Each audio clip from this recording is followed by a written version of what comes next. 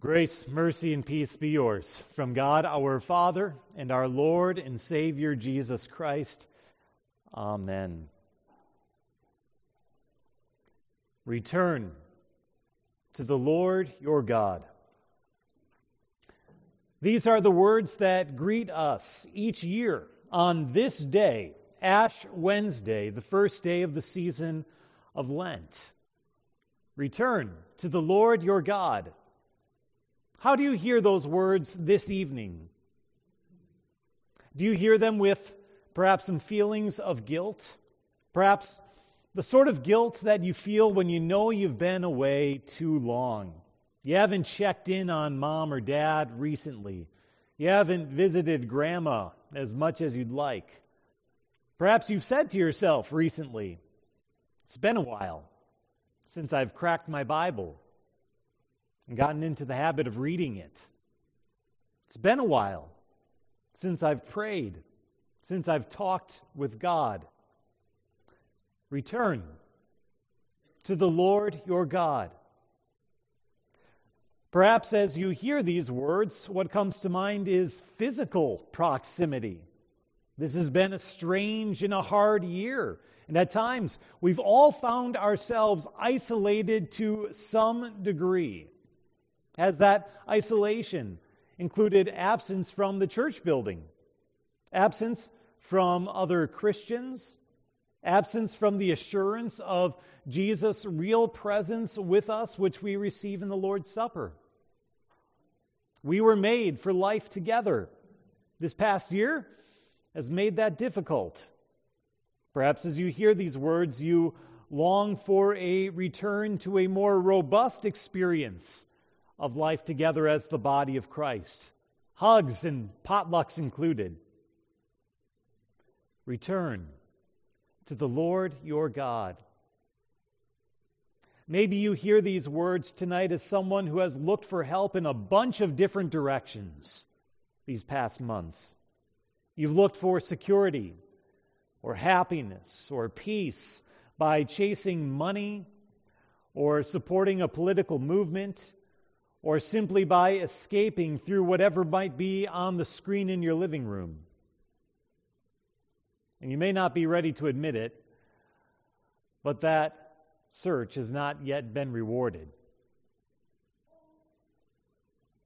The prophet Joel writes, "Yet even now, declares the Lord, return to me with all your heart, and with fasting and weeping and mourning.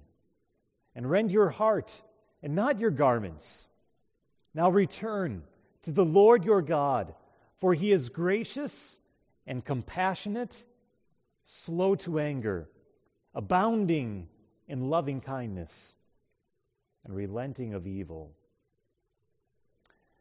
These are the words of the prophet Joel, who addresses God's people some 800 years before the coming of Jesus. The first chapter of Joel gives us a bit of context into what he is addressing. It's a devastating locust invasion that has either just happened or is about to happen to God's people, to the Israelites. From there, Joel's words turn to the future, to an even greater event that can be a source of great terror as well, especially for those who are not prepared.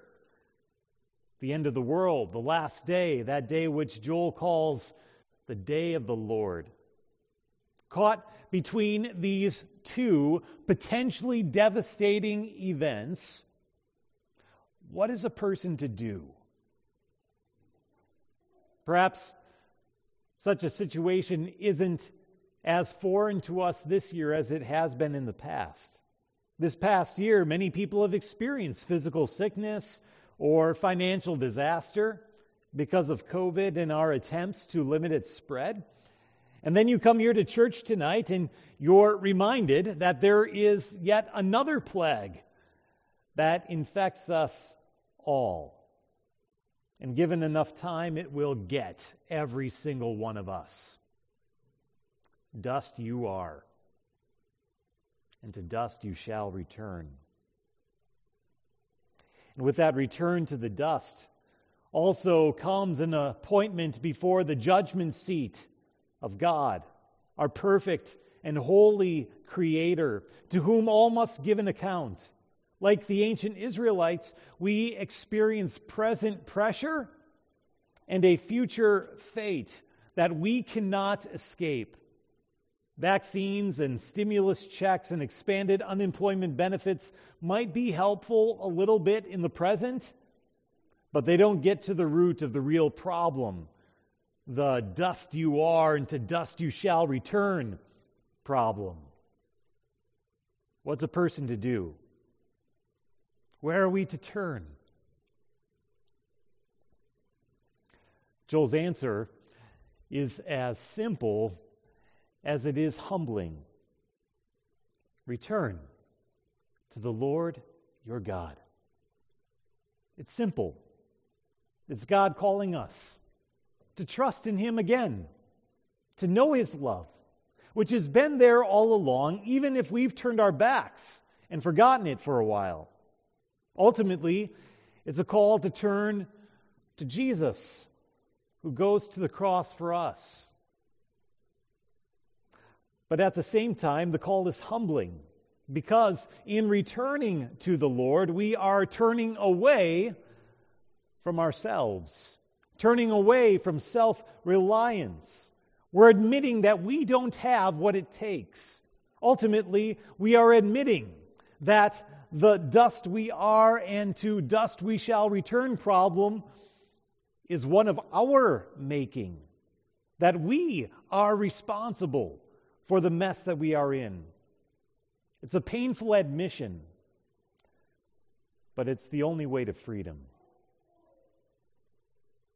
Moreover, return to the Lord is a call that goes out to everyone.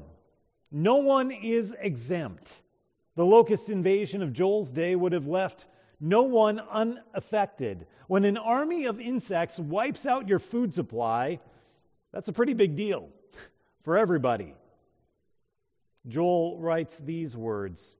Starting in verse 15, he says, "Blow a trumpet in Zion, consecrate a fast, proclaim a solemn assembly, gather the people, sanctify the congregation, assemble the elders, gather the children and the nursing infants.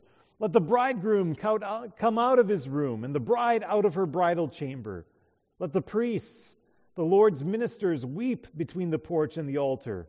And let them say, 'Spare your people, O Lord, and do not make your inheritance a reproach, a byword among the nations.'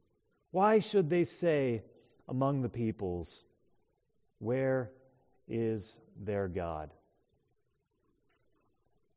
You get a feel for the urgency of this call. The whole congregation, all the people are called to assemble at once and cry out to God.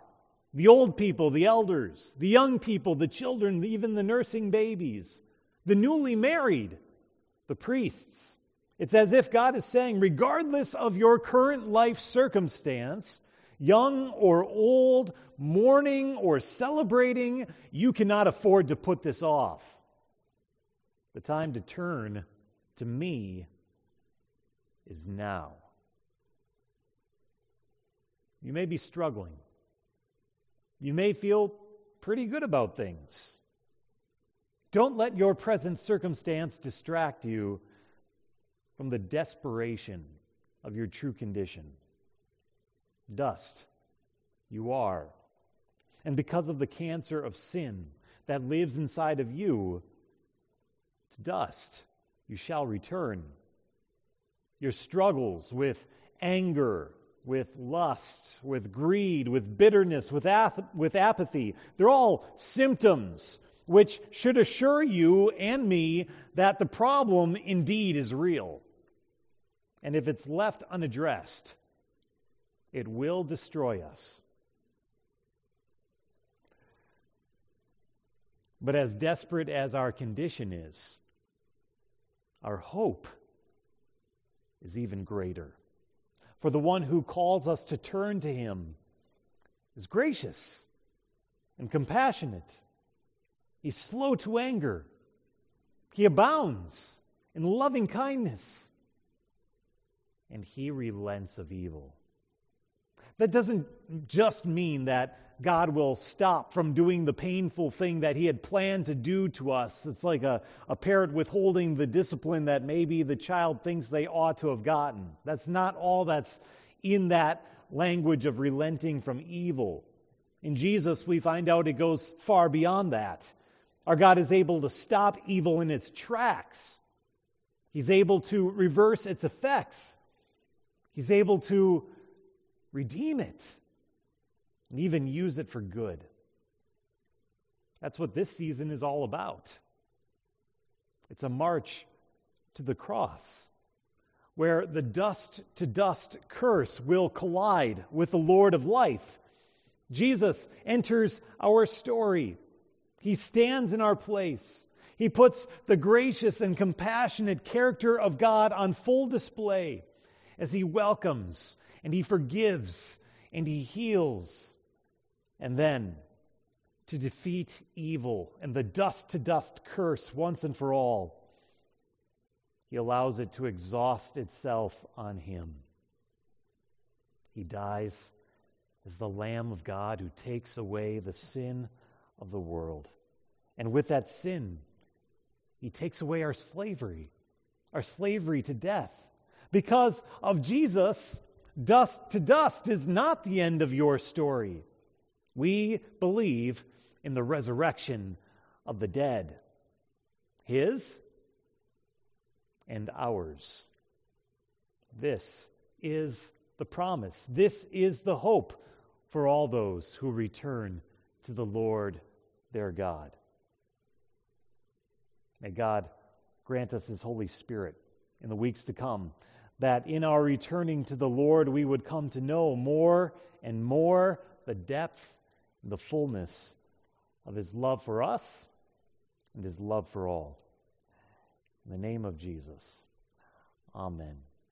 Now may the peace of God, which surpasses all understanding, guard and keep our hearts and minds today and always in Christ Jesus, our Lord and our King.